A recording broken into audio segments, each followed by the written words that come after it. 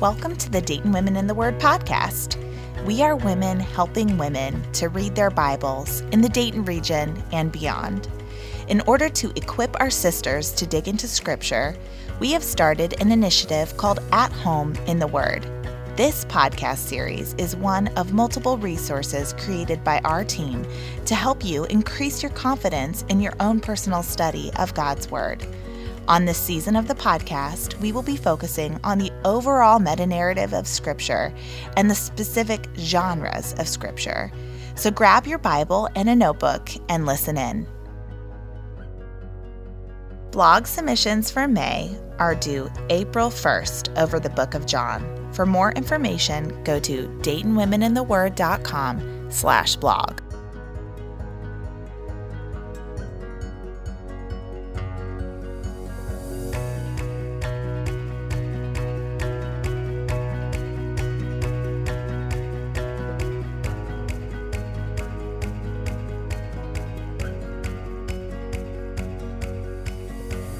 Welcome back to the Dayton Women in the Word podcast. I am sitting here with a dear friend, Elise Herzing. Welcome, Elise. Hello. So glad you're here. Elise and I go to the same house church, and right now we're teaching a Bible study together, and what fun and what an experience it has been. I am just so glad I'm not alone. When I think of Elise, I just think, Lord, thank you for giving me just such a beautiful sister to do this so life sweet. with.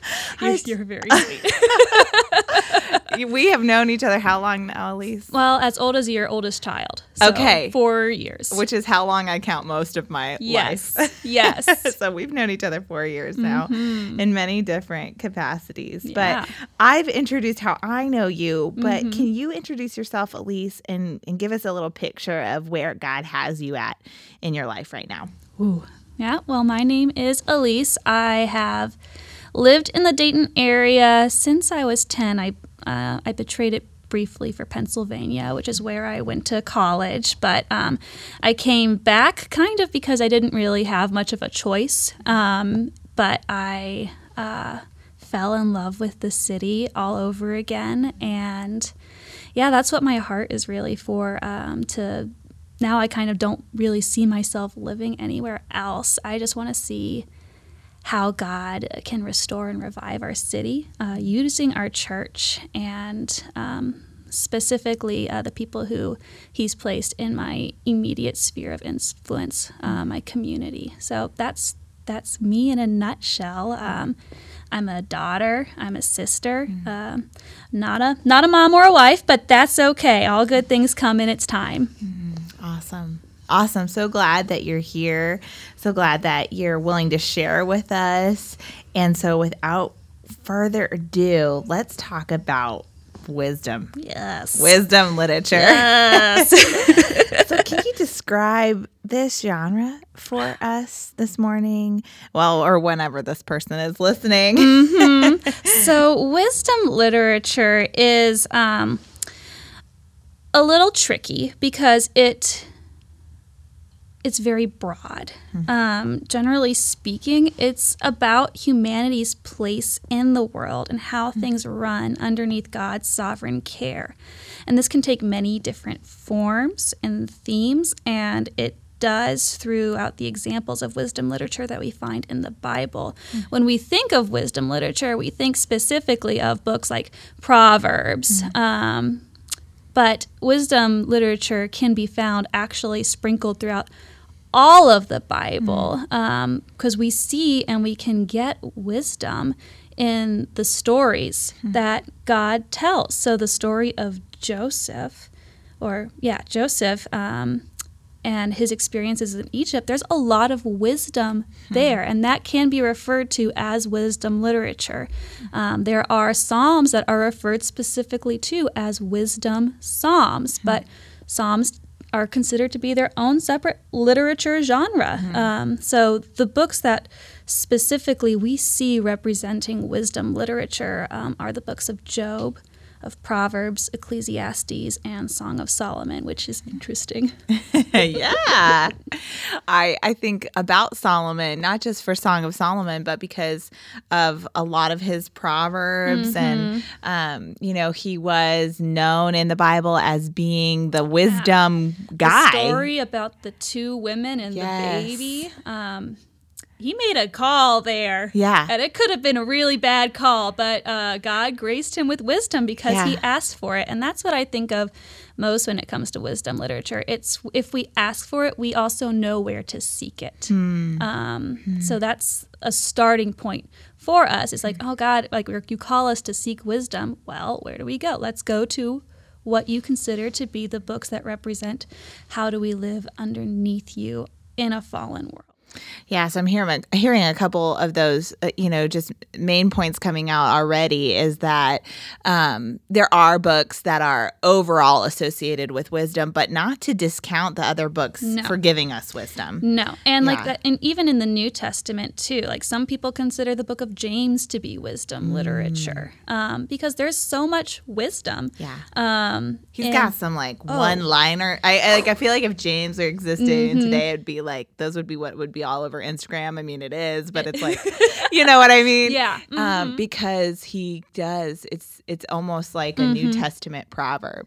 Yes. So that in that way, it's very. I think it's simplest to think of wisdom literature as literature that points us how best to live under God's reign, both before Christ and after Christ. How do we live now?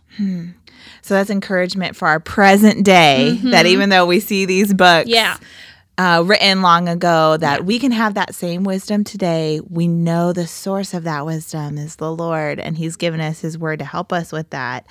And even entering into that story with Solomon, that iconic picture of it, there's an account in the Bible where there are two mothers that have come and they're fighting over a child, a baby, and one child has died, and each woman says that the child in front of them is their own.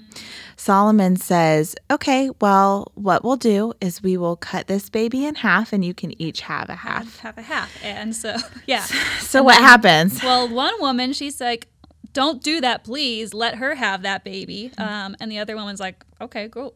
That's fine with me. Which, if she really wanted that baby, she would not have. Yeah. She would not have said that. So the true mother is the mother that loved the baby enough to say, let's not harm the baby. And so I don't know, just hopefully we'll never be in that kind of situation where we have to discern something like that. But the encouragement is that we do have a lot of very difficult situations that we have to discern between. Yeah. So, And the thing I will say is, like, if you're like seeking for the answer to a decision that you have to make, wisdom literature, like if you're going there for the answer, you may not find that answer, because it's more about like how in general do we live? How do we conduct our lives? You might find that answer. You might find comfort for a really difficult season in life. But if God is asking, like if you're asking God, oh, should I marry this guy that I've been dating for, 10 months? Wisdom literature is not going to say yes or no. It might say, well, what are some characteristics of a godly person? And then you can use that as like a standard to judge and to weigh in on that decision, but it's not going to say, yes, you should marry this person, or yes, you should quit your job and travel the world in a van. It's going to, So you if you come to it with a very specific question, it's not. You might be disappointed. Yeah, yeah, that's a good word. That's a good word. So when we go to it, we're we're not sort of asking the Lord to give. I mean, you pray that way. You pray for Him to make you into a wise person, versus praying, God, give me this specific answer. Because wisdom is like we more often than not, we seek wisdom when we need it. But wisdom is it's a way of life. That's something we need to be practicing on a daily basis. And that's something that the wisdom literature does remind us of. That's awesome. That's awesome. That pretty much sums up why someone would want to study the books in this genre. Do you have anything you wanted to add to that, Elise? No, I don't think so. I mean, I just, it's something that I encourage everyone to do because no one wants to be thought of as like someone who's living foolishly or immaturely, especially as someone who's supposed to represent Christ. We are called to be thinking of higher things, other things, eternal things, and wisdom literature. More than that, it teaches us how to have a right relationship with God, which I think is the most important thing. If you're struggling with how to best walk underneath God's rule, this will direct your steps. Amen. I want to open it right now. I need all of those things.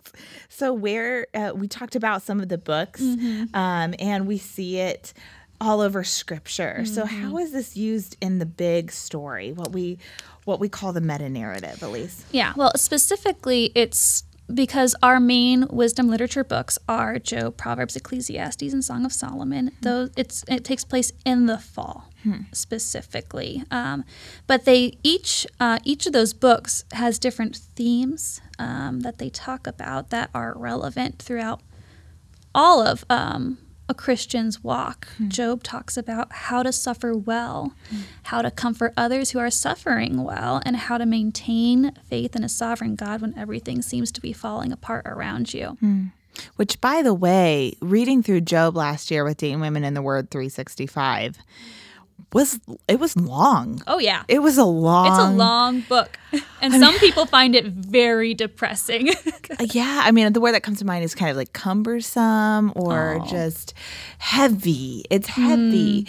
And I think I remember Natalie, our team lead, just writing a blog post like, hanging with Job or something like that. Yeah. I think we might have something like that. Maybe I'm just remembering her tell me that. But I know that it's hard to hang in that time of life when you're suffering. And well, the thing for me is, because that kind of hurts my heart to hear Job referred to as cumbersome, because that's my favorite book of the Bible. It's been my favorite book since I was a kid. And as a child, I didn't understand like what all of that felt like. But more than anything, when I read it, I was like, and keep in mind, I was reading this book when I was like 9 or 10. Yeah. I was young. I don't know why I was reading it, but I was. I was just like, man, this guy's been through so much. And yet he still does not neglect his God. He does not turn his back on God. Amen. This is an example of what a faithful person looks like, and how God rewards those who are faithful to him in the midst of those adversities. I think it can be very heavy. It is very heavy. It can move very slowly because there are 40 plus chapters, and not only is it 40 plus chapters, but it's in the style of biblical poetry, but also a conversation and a dialogue, which can make everything confusing, hard to understand. And when something is hard to understand, of course, we're going to be like, wow, I can't wait until this is over. I can't wait to get through it. But just because it's hard to understand doesn't mean that it's not important and not good. True. So it still is my favorite book because it's something that I cling to when I'm in those seasons where I'm like, gosh, it doesn't seem like anything's going to be getting better from here. And yet I know that that it is capable for a person to lose it all and to still be faithful to God. Yeah, and I think our feelings are never a good indication. Are never the best indication of the depth and breadth of wisdom that is in there, and we need to know. We need to hang in with Job because if you're not in that season now, you will be at some point, or you will know someone who's in that season. And this is a perfect example because Job's friends are not good comforters. They start off as good comforters because they come to him when he is grieving. Yeah. And they sit in silence with him. But then they start talking. And it just goes downhill from there. So Job's a really good, maybe it's a good word for those who might be feeling like it's cumbersome to sit next to someone in suffering. Yeah. It's a word for friends of those who are hurting. Yes. And even like talking about feelings, like Job talks about how it's okay to feel what you're feeling in those hard seasons as long as you're giving it to God. Because Job feels all the feels, you know. He is in the pits. He's like wearing practically nothing out in the streets. He's covered in dust and boils and sores, and he's like, God, I can't take this anymore. And he lets God have it, and God welcomes it. And that's important, that, you know, God can handle the feelings that we have for him. It's when, and if you read the book, you see at the end of the book, Job takes it a bit too far. And then God speaks to him. And God's like, He checks him. Yes, who do you think you are to speak to me in this way? I am the God of the universe. And it's very interesting because I've never thought of God as very sarcastic, and yet the way he speaks is rather sarcastic. I've got a passage here where he's talking to Job. I feel like, you know, there's the fact that even sarcasm can be holy if it comes from God. I don't know if I would say that, but Job chapter 38, verses 16 through 21, he's in a long speech to Job. He says, have you entered into the springs of the sea or walked into the recesses of the deep? Have the gates of death been revealed to you, or have you seen the gates of deep darkness? Have you comprehended the expanse of the earth? Declare if you know all this. Where is the way to the dwelling of the light, and where is the place of darkness, that you may take it to its territory, and that you may discern the paths to its home? You know, for you, if you were born then, and the number of your days is great. Like, that's a sarcastic statement right there. He's like, well, you know. Clearly you know all these things because you're saying, you're questioning the God of the universe. And it's just, he puts Job in his place because when we take our feelings and we start to attack God and turn our back on God and put ourselves in place of God, then God will check us. But he also doesn't say what you're doing is wrong. He puts us in our place, but he still accepts Job's feelings because after he checks Job, Job repents, and God's not like, well, you're okay, good. I'm glad you repent. You're going to stay like this for a while as punishment. He restores him tenfold what he had before. It reminds me of when it says, in your anger, do not sin. You know, so it says, in that sense, it's like, in your feels, do not sin. In your feels, do not put yourself as an idol above me. No. Do not, so I think it's the underlying stuff God is always concerned about. And so what that leads you to is important. So we talked about Job. We're already being showered in wisdom here.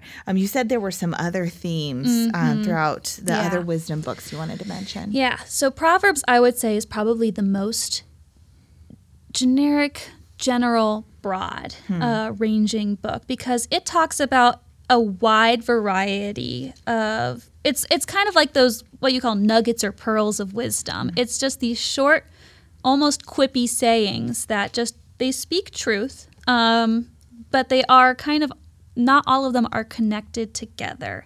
It's instilling wisdom in God's people that's based in the fear of the Lord, and how that plays out in our everyday lives. And it talks about that at the very beginning, like, wisdom calls out in the streets, who will answer her? Like, my son, make sure that you woo wisdom, that you marry wisdom. Do not listen to the world.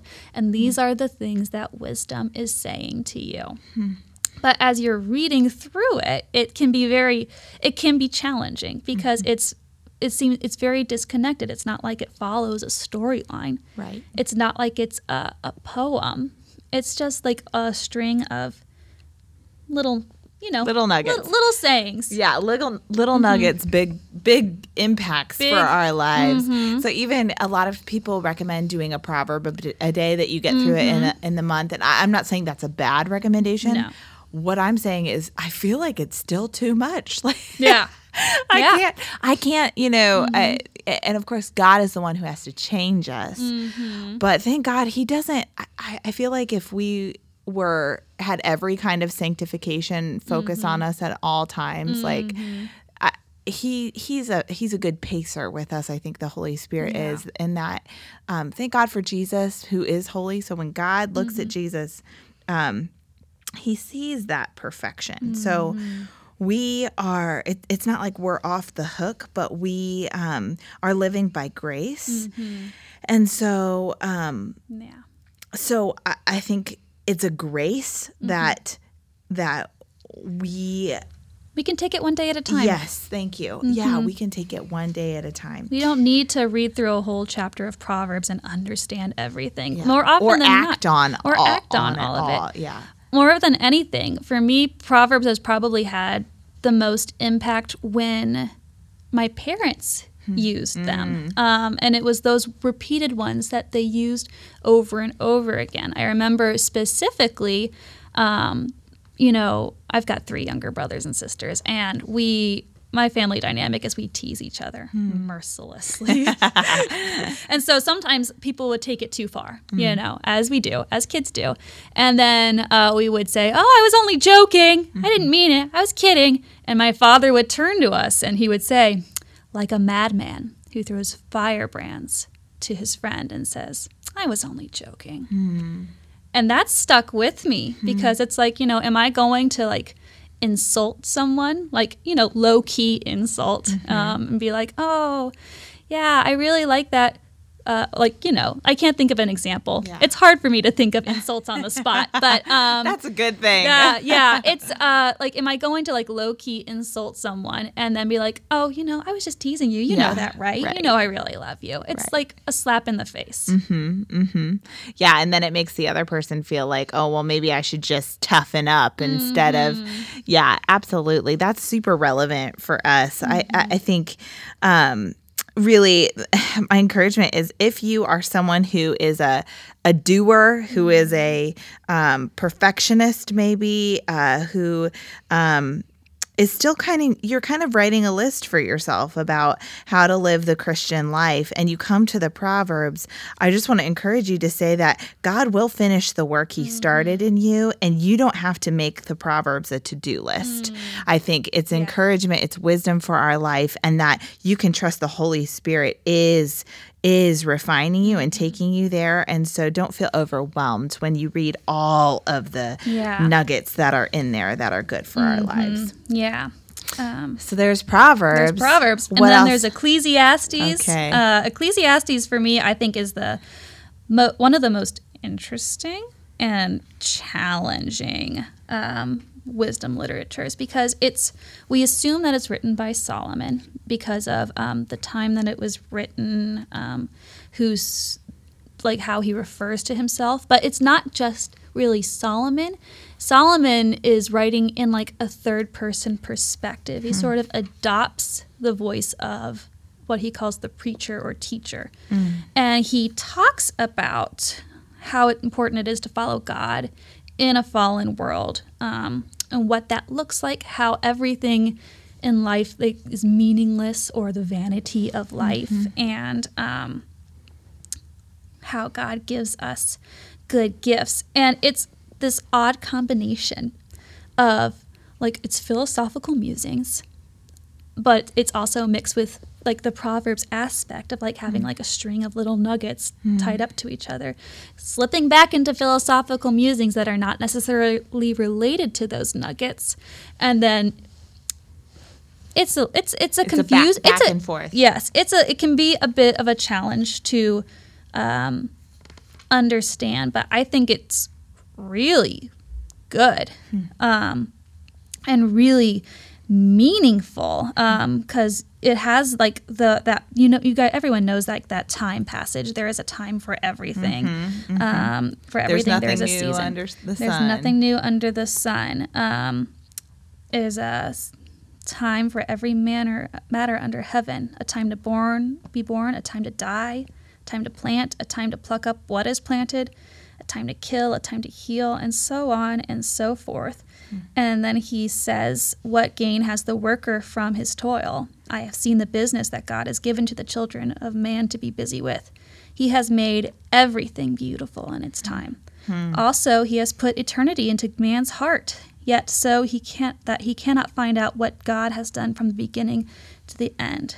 I perceived that there is nothing better for them than to be joyful and to do good as long as they live.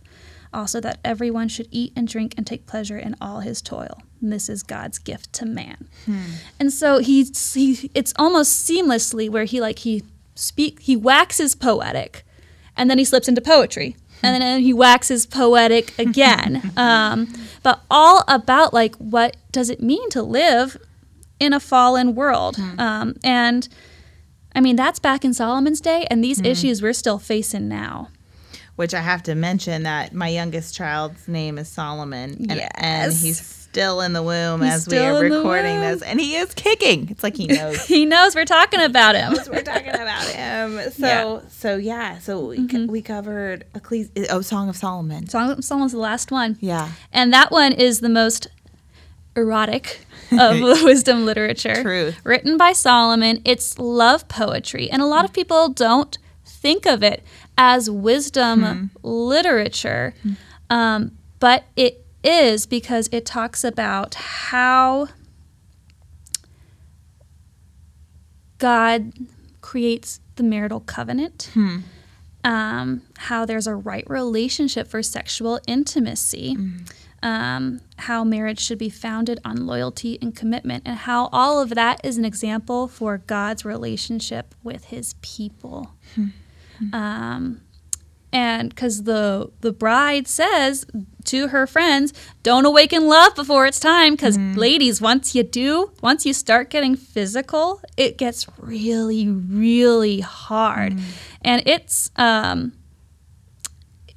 not going to say it's explicit in its language, but you can read it and you can pretty quickly figure out what they're talking about. It's talking about the joys that physical intimacy with the one that your chosen partner can bring, and how God has chosen us as his partner, and how he takes that same joy and delight in us too. Yeah, and wants us to be intimate with him in a way that, I mean, it almost makes us blush to think with. 100%. As you read through the Song of Solomon, I dare you not to blush. But I think that is so good for us to read. It's so important that Song of Solomon is in the Bible because we see God's good design. And thank you so much for pointing out, that it is, in the marriage relationship, but also in our marriage relationship with God. That's the underlying thing. Yeah.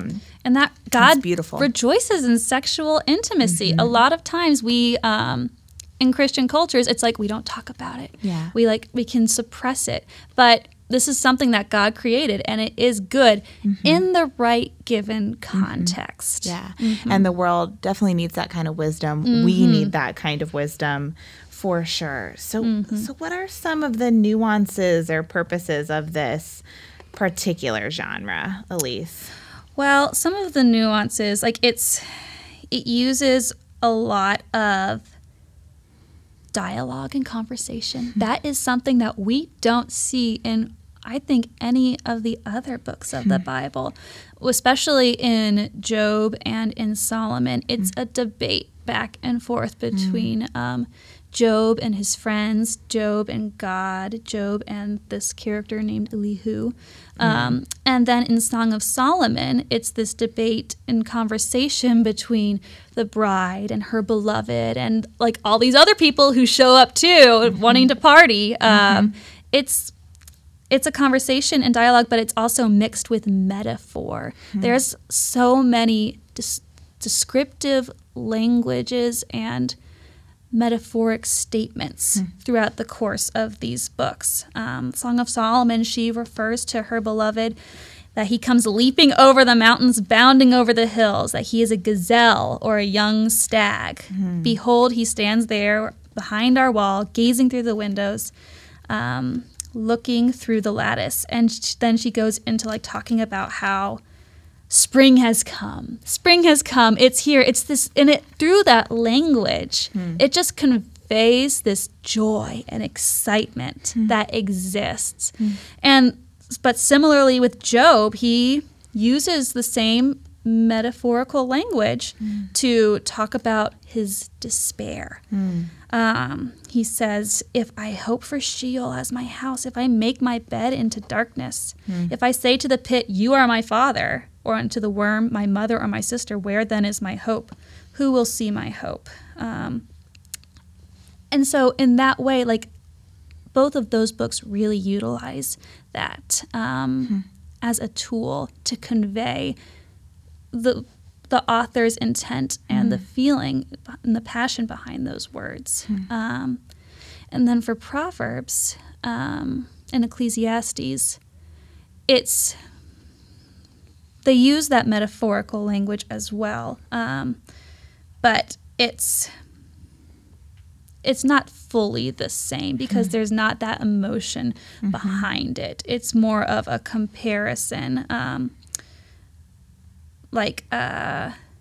between how the world is and how we should be living. Right. It's more of descriptive language to help you get a picture in your mind's eye what they mean. So, example, Proverbs 18, verse 4, he says, the words of a man's mouth are deep waters. The fountain of wisdom is a bubbling brook. And so you get that picture of like the words of my mouth are deep waters. Why are they deep waters? How are they deep waters? And it's because, for me, when I look at that, I say, what I'm saying reflects what my heart is thinking and feeling and believing. That is deep waters. And when I speak wisdom, it comes bubbling out. Yeah. And it reflects, the same is true if your heart is settled on something else, right? I'm just thinking then something else is going to come bubbling out. Exactly.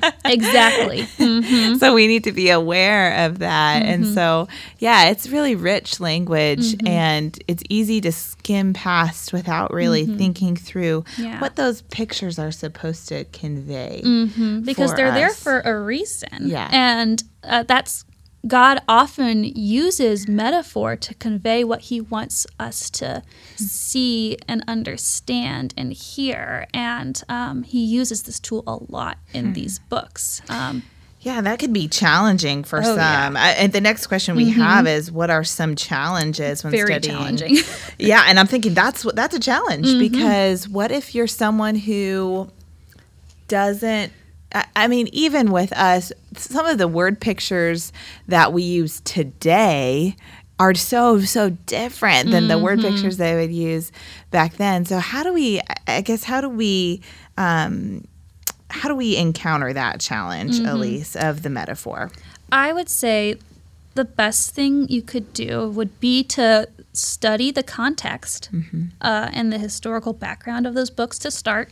Find out when it was written, what were things that were occurring in that time, and to specifically study that biblical metaphor and figurative language. Like, what could this phrase mean to the people of Israel in that day and age? It might mean nothing to us now, but it makes me think of when we studied Hosea together.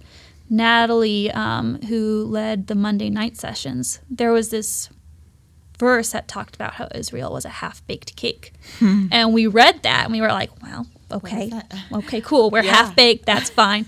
But then there was actual, like... I mean, have you seen that? What's that? Twice? No. What is it?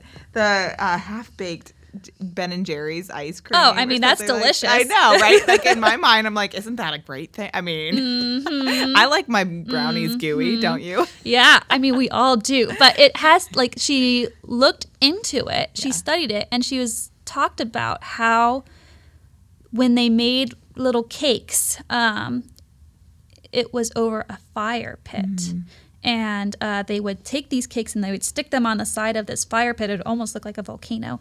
And if you don't turn it, it gets burnt on one side and it's raw on the other. And that's how Israel was treating God. It was turning away from God. And so it was getting burned by its sin. And it was raw. It was not how God intended it to be. Yeah. And that's why it's like, like we read it and we're like, okay, well, cool. We're a half-baked cake. I guess that means we're, not fully done. Right. But there's a lot more to it, cultural context to it. Which now, now understanding that, we're like, oh, I understand. It means it's not worth eating. It's not worth consuming. Nope.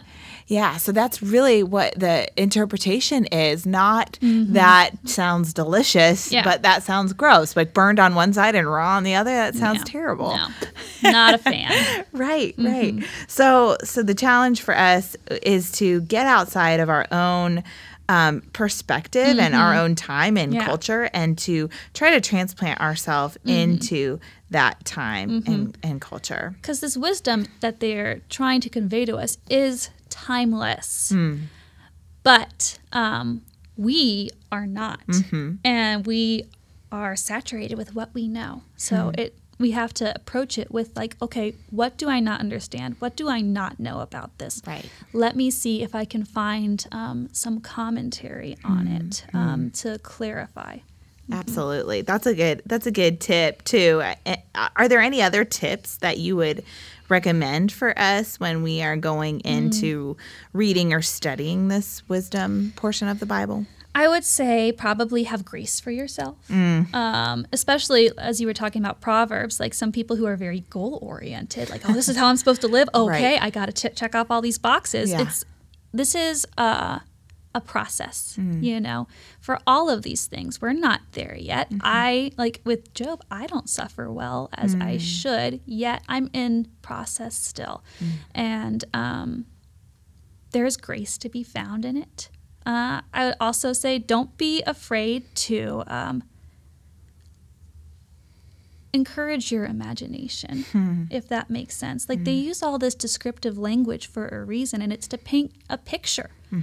And, if we're just looking at it and we're slicing and dicing the words up all the time, like we're not getting the picture that God is trying to paint in our mind of like, what does this look like? Like, what does it look like for, a fountain of water to come rushing out of one's mouth?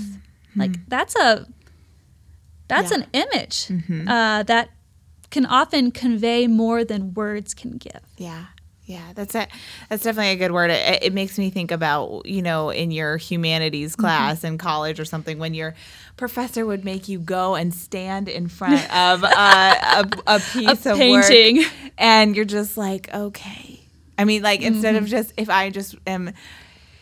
I am walking through an art museum, I might not stop. And I might take it for granted. Right.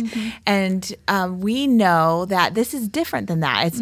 It's not as if, God does teach us, but he's not our professor making us do this. He has a heart in mind for our good, for our wisdom. So there's even more motivation for us to stop and really see why and what and pause. I guess that's a good word, to just pause and let the image do to you.